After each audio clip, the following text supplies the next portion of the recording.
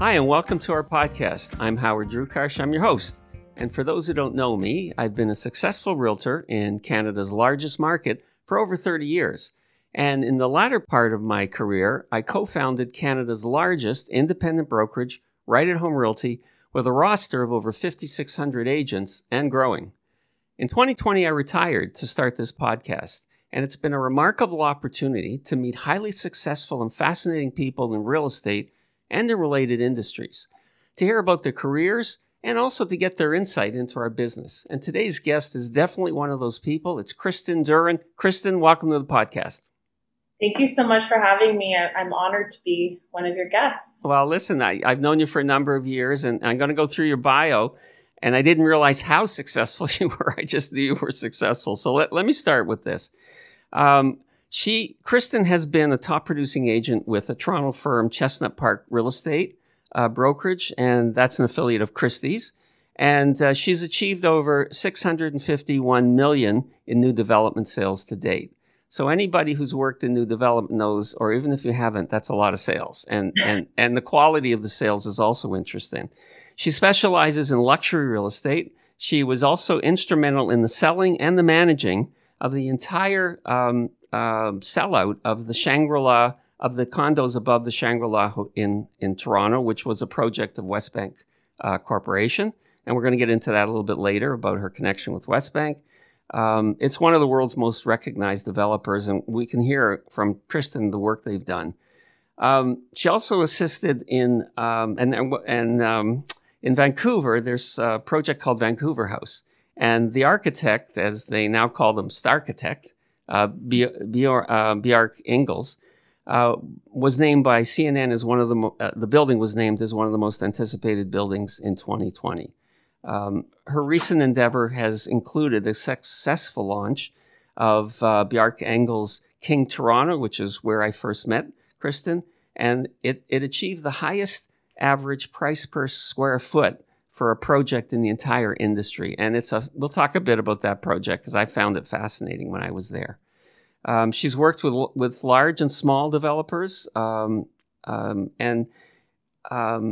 also has done a lot of resale. She represents high-profile clients, including professionals in sports, entertainment, and some of the most prestigious Canadian addresses. So for those agents that are joining us, they're wondering, how did Kristen do it? So we're going to talk a bit about that as well. She has great experience in sales, strategic marketing, executive customer service, leasing management. She has international and local clients and is adept at overseeing operations. She's really done every aspect of pre-construction. And recently she moved to Chicago, where she set up a company called KDW International Real Estate Advisors, and we'll talk about that. So, Kristen, that's all the time we have. Okay. Thank you. You covered it all. All right.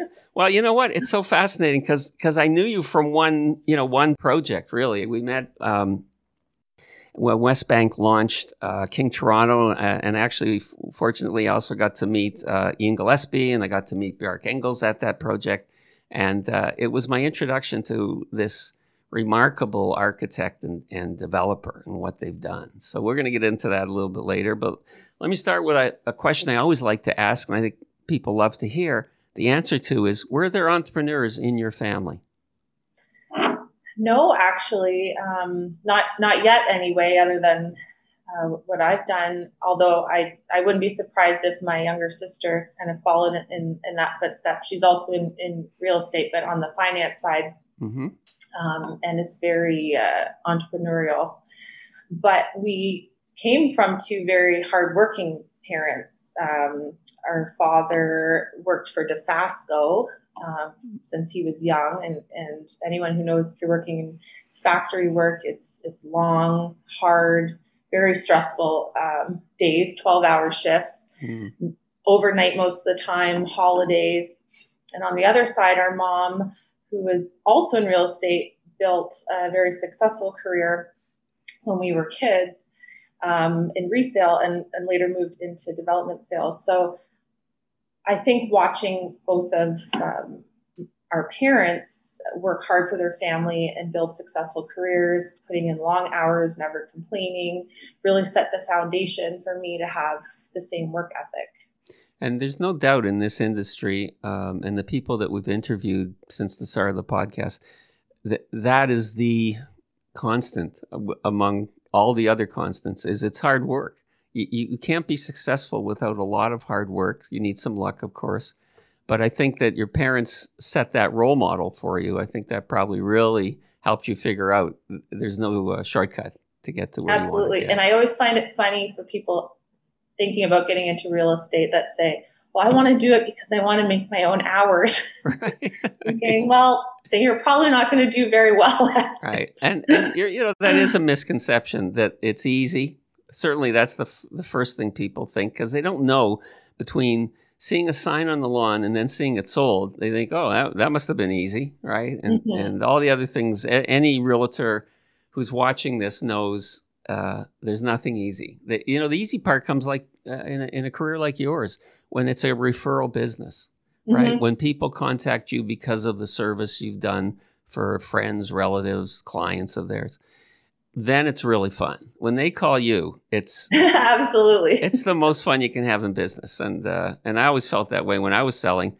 It was just wow, the ease with which you can do business when they just want you to come over and work with them, right? It's great.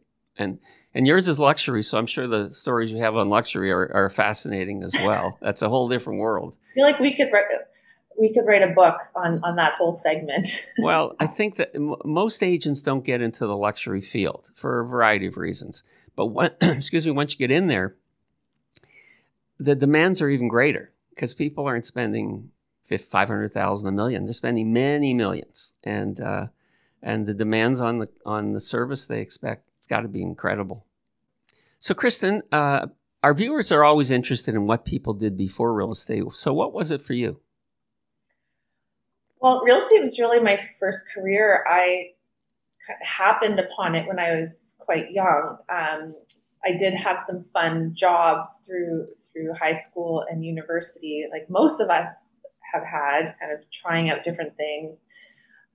Some more fun ones. When I was in high school for a few summers, I worked as an events coordinator for a language school. I take the ESL students around Ontario to different excursions. So that got me to kind of be able to explore our own province in ways I hadn't been able to, and become comfortable with people from different backgrounds and languages. I also worked at Mercedes-Benz, which is where I think I began to appreciate the strong luxury brand and symbolic value to consumers, and which is really carried over into my real estate career. It's interesting because real estate really is a people's business, as you know, and it's all about networking and building strong, trustworthy relationships. And all past job experiences, no matter how small, were really teaching me these life lessons I still use today, and I didn't know at the time. Well, I think that for most people, it's the early jobs are the ones that give you the exposure to all the different things you could do in the world. And I always thought the more you do in your early career, the better you have a chance for knowing what you want to do full time. And right. I always say the same thing you just said. Real estate, you're not, it's not about bricks and mortar. It's about people, right? Mm-hmm. You're dealing with bricks and mortar, but it's, the variety of people you deal with is fascinating. Let's just put it that way. Well, and with all the agents you've managed throughout your life. Right. And that too is an interesting part of the career. So, but we can't go into that today. So, and then what motivated you with all of those different backgrounds to go into real estate? What got you started? And also, where did you start? So I had a completely different plan, which you hear quite often. I was enrolled at U of T first year, and I was going to be a criminal lawyer, and that was that. And my mom, who, as I mentioned before, worked in real estate at that time, was managing a project, and just said, oh, you can come help me on weekends and make a little money for school. And I thought, okay, why not? So I did that, and I absolutely loved it. I was really nothing more than a tour guide at that point. But I really fell in love with the interaction with the clients, and especially being part of, such a big milestone that a lot of these people were deciding on purchasing. And this point was a retirement community, so it was their last and kind of probably maybe one of their more impactful decisions they were going to make in their real estate lifetime. So that particular development shared a presentation center with Baker Real Estate Projects. And after a few months of getting to know them just by sharing the space, they offered me an administrative position at one of their sites. From there, I grew and evolved from having my own projects as administrator to becoming a licensed real estate agent, to becoming a sales manager, and now forming my own advisory company. So it just, from that point, just became a natural progression, and I can't imagine doing anything else, especially not criminal law. Right. So yeah, there's no comparison between the two careers. So obviously, and you're a really engaging person, and I think people relate to that in sales, right? You need to be honest. You need to be authentic. People will relate to that. I mean, I think that's the key to sales. So you're all of those. The one thing I really wanted to get into today was about let's start with the Serpentine exhibit. And I was one of the guests that was invited, and I had no idea what this was all about, and I had no idea where it was going to lead to. And all I knew was that there were a lot of productive agents at the site, and there was incredible structure that nobody had ever seen before. And then there was a sort of not a question and answer, but there was a presentation by Ian Gillespie of Westbank Corp and Bjarke Ingels of BIG. And that's where I started to think, wow, this is not typical Toronto architecture. So let's talk a bit about that whole experience for you. For sure. Well, the Serpentine alone explains why Westbank is a developer unlike really any other. It's not just about bringing a product to the market, selling, and moving on. Their philosophy has always been changing the landscape and changing the skyline and having an impact forever. King Toronto is unique in so many ways. First, you have a celebrity architect, like you mentioned, Bjarke Ingels, who's responsible for creating some of the world's most iconic and innovative structures. And we're not talking just condos. And it was important to share the story why he, someone who's so respected worldwide, chose Toronto as his next location for one of his landmarks. So Bjarke is a very coveted architect, very forward-thinking when it comes to technology. For example, in Copenhagen, he designed, and you probably remember this from the Serpentine, he designed a waste-to-energy plant, which also incorporated a ski slope for public to be able to ski in the winter. In New York, he designed something called the Big U, which proposes to protect Lower Manhattan from storms and from floods, similar to what happened with Hurricane Sandy. So the Serpentine really was a piece of art in itself. The structure was originally designed for the Serpentine Gallery Pavilion in London's Kensington Market back in 2016. And it was shipped to King's site and rebuilt there. And we hosted a number of events. It was also open for a free public exhibition. And it took attendees like yourself through a journey of what BIG had accomplished internationally and how King Toronto 2 would be an architectural marvel. So King in itself, it's, as you mentioned, finally bringing some interesting world-class architecture to Toronto. It's been long overdue. And this project really is moving away from that monotonous glass rectangle that we see all over the city. And it's going to redefine King West neighborhood. It incorporates the heritage buildings seamlessly into the modern design. You have the 500 feet of frontage along King with the retail and open community space in the center. So there's a lot of really unique features that having the Serpentine there on site kind of as a preview, because there's a lot of similarities between the design of the structure and then the mountainous design that King Toronto is going to bring on King West. Yeah, it doesn't do it justice, but I just wanted to talk about it because as someone who was introduced to a new way of design and a new way of building, that was my introduction. After that, I started following Björk Ingels group on social media, and the projects they do are globally interesting. I mean, so you kind of tied into a pretty good guy. It's a pretty good guy to be tied into. You meet someone like him, and you really think you're just amazed at their mind and how they can create and come up with these not just designs, but the innovation, the technology that they're creating.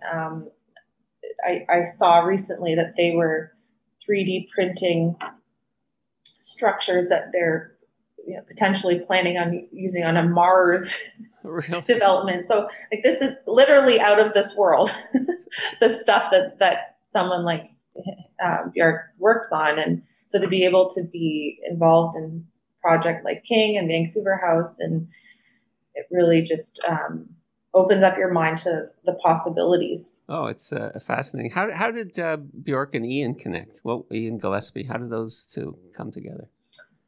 Oh man, I have to remember how they initially met.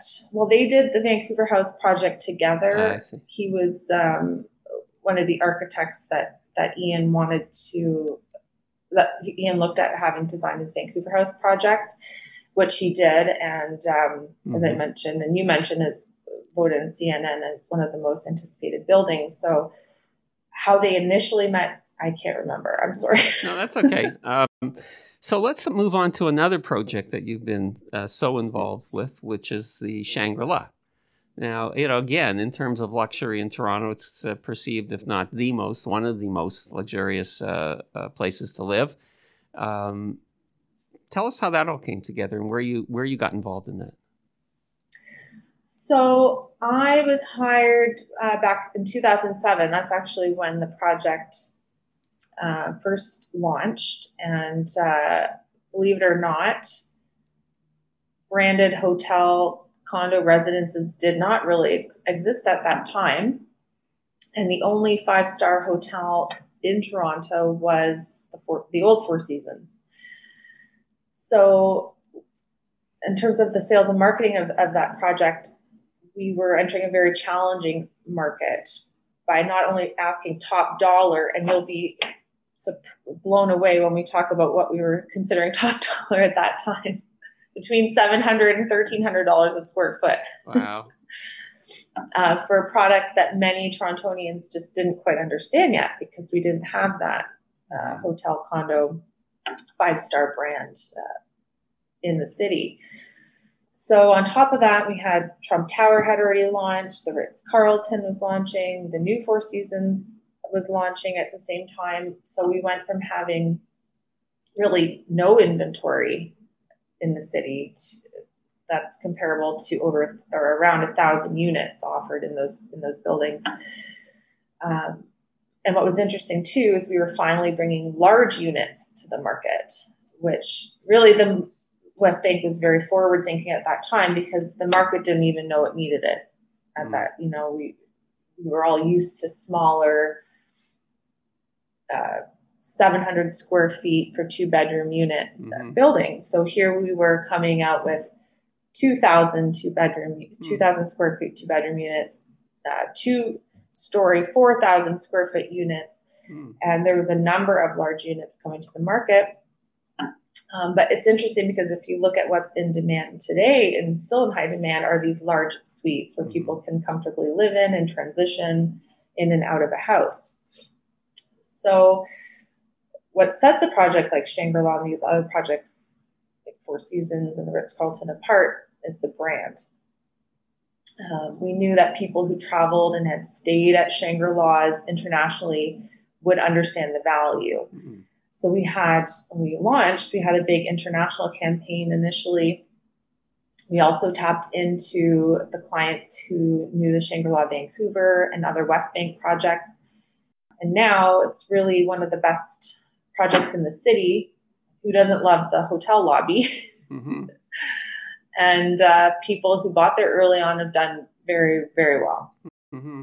And again, it's one, you've been, and that's why I thought you'd be a great guest. You've been involved with these projects that most people know them, but they don't know anything about the background. And you're so tied to the background of these. The thing that we've all had to deal with in the last year is the pandemic. And how did the pandemic affect projects that you were going to work on or that you currently work on? Well, I'll start on a positive note. I don't think any of us anticipated how well pricing overall would have held up in a pandemic like COVID. It was very daunting at the beginning, not knowing what this meant. And in terms of working with clients, a lot of buyers were in this wait and see mentality, especially when it came to condominiums. The thought of being close to others, being in elevators, mm-hmm. amenities being shut down, needing and wanting more space than a small condo unit can provide during a lockdown. So for a while, we saw people wanting to move out from downtown. They're wanting, they're working from home. They don't have to commute anymore. They want more space. They want to be outdoors. But many of us who really, truly understood and understand the market knew that this was short-sighted and that, leaving downtown, they were only going to want to come back in a short while. Mm-hmm. And that's what we've, started to see. People will always want to come back to a city. It's where the life is. It's where the restaurants are, the culture. And two, as we've been able to understand more about COVID, as the population's getting vaccinated and there's a light at the end of the tunnel, more people are moving back downtown and prices are higher than ever, really. From a development standpoint, it's caused us to think how we can improve on our buildings and how we can make buildings more safe for residents. So, you're looking at touchless technologies, improved ventilation, et cetera. So it's, I think it's impacted. There've been some positive things that have come out of it. Okay, and I think that's again like every negative, there are positives, and it's just you don't know when you don't know when it started. There are going to be some positives, but fortunately, it seems that we're on a recovery track out of it, mm-hmm. and it won't be the same, of course, but it's better than it was in the last year. Technology is a topic everyone's talking about, and for you. What are the most important technology tools that you use now or that you found really helpful in what you're doing? Well, real estate is so much about lifestyle, and people just love looking at all things real estate. So I find Instagram is a really perfect tool because it gives you that opportunity to post fantastic photos, fantastic videos. And you can also promote yourself in a way and your projects or properties listings in a way that's not too salesy. So, real estate is always captivating to people. So you get a lot of reach out of just one image or one video. Also, I think, as you mentioned about getting into a place of referrals where you have a great client network and database and you can really start to get referrals from your clients. So staying in front of your audience is a really great way and important to stay front of mind. So having a good database, and there are really good platforms, even for people that are starting up and maybe they don't have the funds to build a big website or pay for a large CRM. There are tools like something like MailChimp that makes it easy for people that aren't tech savvy to kind of do their own communication and stay front of mind regularly with their clients. Yeah, I sometimes look back on my career when I was early in my career. I forget who I was talking to, one of our guests. Actually, it might have been John Lusink, where if you were trying to communicate with past clients, it wasn't so hard. You just had to first photocopy things. Then you had to put stuff in envelopes. Then you had to address the envelopes. Then you had to take the envelopes, stamp them, and take them to the post office. So this is a lot better, a lot easier. I think we really, like you're saying, we have so much at our fingertips to use, and we don't really understand what it used to be like, all that hard work. Right. It's a whole different world, and it's not going to get any less technological, as you know. I know that you're now licensed in Illinois. You work in the Chicago area. And coming from Toronto, going to that area, that part of the country, what's it been like for you, and what are you finding? And is there some parallels or completely different to Toronto? It's I've enjoyed the learning curve. Definitely, it's been interesting to be able to compare and to learn about different programs offered here that we might not have in Ontario. And I feel that being from Toronto, we really take for granted what a robust market we work at, really being real estate professionals. You can pretty much guarantee when you purchase a property in the GTA that it will appreciate, and quite significantly, over a few years. In the US, it's not that way necessarily. You're still seeing people selling now for less than they purchased prior to the crash in 2008. So it really puts in perspective when you compare average prices in Toronto to other big cities like Toronto, but now in Toronto, you're averaging over 1.6 million for a detached house and over 700,000 for a condo.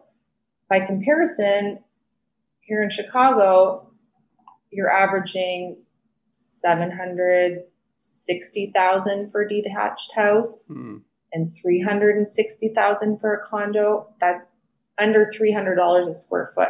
Like, I don't think we've seen that price in Toronto in, who knows, 15 years. So people always ask me, what does everyone do in Toronto to be able to afford these prices? But it's easy you don't always think that way when you're in the bubble. So the difference is the parts in the US, you have a very drastic impoverished and low income neighborhoods. And then that's really skewing the average. And those areas have a really difficult time improving and getting out of that cycle. Mm-hmm. Also, what I find interesting is that there are more options for people here in Chicago other than just a high-rise condo or a house in the suburbs. So Chicago's done a good job of building vertically, but in a more low-rise capacity. So in the city, you can go to different neighborhoods, and there are a number of 2 or 3 story buildings that look like a single family brownstone on the outside. And they may have between 2 to 4 units inside, which have been condominiumized. And it provides an alternative to being right downtown in a high rise or having to move out to the suburbs. And you can do that affordably. So, it's been interesting to offer these different opportunities to clients I work with back in Toronto who are, they own property there, and then they're looking to diversify and invest in a different market. So Chicago has been interesting for that because to me, it's still very undervalued, and there's a lot of room to grow. Interesting. And of course, those that are not in real estate know it has the best deep dish pizza in the world. So they do. Right, I know. Now about you specifically, what's been your biggest success in real estate? Somewhere to ask you that question. I was trying to think of what that was, and I think it was when I had a client call me a few years ago, because this was a client from Toronto I had worked with, because he was looking at purchasing $1 billion development in Chicago and asked me my opinion on if he should buy it or not. and it was my opinion that he was going to decide. And I thought, okay, this is a lot of pressure, but it made me realize, like, okay, I've made it. If someone that I respect, like this person is looking for my opinion on something this major. So I just knew at that time that my successes in Canada and my international relationships would be desirable anywhere. And it's really what sparked my decision to form my company. Okay. And the other thing that we've all had to deal with, what has been your biggest challenge in your career, and what did you learn from it? So, as we were talking about COVID before, kind of somehow having a silver lining there, I think COVID probably was my biggest challenge. Firstly, I had just signed my first development contract with a client the week the lockdown started. So really bad timing. Additionally, it was a no-brainer for me moving here and keeping my business in Toronto and working here and having a family here, because it was only an hour flight back and forth, and I was doing it at least once a month. So with the lockdown, overnight, the borders closed. I wasn't able to travel anymore. I wasn't able to fly in for meetings. So it was really just having to figure out how to overcome that. And then in addition to that, we had a 1-year-old at that time. We just found out we're expecting our second baby. So it's like, okay, how are we going to overcome all of this? So I think we're fortunate being in an industry where we have the technology and tools that have been able to help us overcome some of the issues of COVID, virtual tours and signing deals without ever stepping foot in a property and just relying on video footage, Zoom project launches. So it taught me that there are always going to be challenges that come out of the blue, but in time we figure out ways to adapt. And we're fortunate to be in an industry that's done so well throughout COVID, because there really are so many others that have been much worsely affected. So you moved to Chicago and you decide to start your company, KDW International Real Estate Advisors. Tell our audience what your company does. So really it's a consulting and advisory company to work with developers on their sales and marketing. So either from the inception when they're looking at land and deciding what to do with that land, or if it's mid-sales program, looking at how maybe they're stagnant and they're looking at ways to revitalize and revamp their efforts. So the more I spoke with people about Toronto's real estate market and how vibrant it is, it made me realize how we in the condominium industry have a really solid understanding of sales and marketing, down to an art. Developers outside of Canada are so blown away that how we're able to take a project, market it, sell it out, or close to it, sight unseen, so fast. Between the pre-marketing, the pricing, the strategies, and also, as you know, when we met, outside broker engagement. That is such a vital part of sales and marketing in these projects. So it made me realize that there really is a market for this elsewhere. And really Canadian developers and sales and marketing companies should be really patting themselves on the back for creating such a vibrant industry. And I'm fortunate to have been able to learn from some really great mentors, such as Ian Gillespie, Riz Danji, people that have done such a fantastic job making the market what it is today. And I'm kind of branching out and exploring that now in other cities. And actually, we had Riz as a guest earlier on, and I did meet him at the launch, or I guess the Serpentine. But I also knew Riz years ago, early in his career. And that's the other thing I find fascinating about doing the podcast is a lot of the people that I get to interview are people either I've known indirectly or directly. And just like you, and just like Riz, and I suppose just like me, we survived a really hard industry. Like if there's an industry with more competition than real estate, I don't know what it is. I mean, it's a tough one. But those that survive just have some special skills. And that leads me to my last question. So here we go. We're going to have viewers who've listened to what you've done, not in real estate, and thinking, oh, this beats what I'm doing right now. And so if someone were to ask you now, Kristen, about getting into pre-construction, what would you tell them?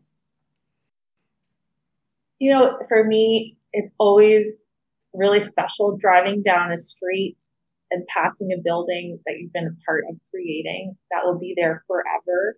It's this feeling I can't describe. And that alone makes me say, you want that feeling to be part of something like big, then definitely. If you love immersing yourself and becoming a specialist in one area, pre-construction can be a really great fit. There's really so much to learn and understand, from zoning to construction methods to pricing, and in more complex buildings, relationships between commercial entities and condo corporations. There's a lot to learn and understand. And if you're involved from the inception of a project all the way to the delivery, it can take many, many years of your life. For me, for example, I was working on Shangri-La for over 10 years. So I think for people that like that commitment, that like to be really immersed in something and seeing it to the very end, then pre-construction is a great fit. And also being able to see then someone 10 years later that you sold to walking around a building and just absolutely loving where they live. And that's completely rewarding. For someone else looking for something a little more, fast paced on to the next, maybe it's not the best fit, but otherwise I just absolutely love it. Well, and you project that. So my closing comment would be, obviously this was a great career for you, and Toronto will just have had one less criminal lawyer. Okay. So thank you for joining us. I know that you have a young one somewhere in the near part of your place looking for you. So I'm going to say thanks, and we'll stay in touch, and good luck with your company. It was a delight to see you again. Thanks, Kristen. Thank you too. Bye. Bye. Take care. We'd like to thank Kristen Duren, and we'd like to thank you for joining us today. And if you enjoyed our podcast, please like, comment, and subscribe on your favorite podcast network or on our YouTube channel. And if you'd like to get in touch with us, you can reach us one of two ways. You can email us at info@rewithhd.com or on our website, rewithhd.com. Thank you for joining us. We'll see you next time.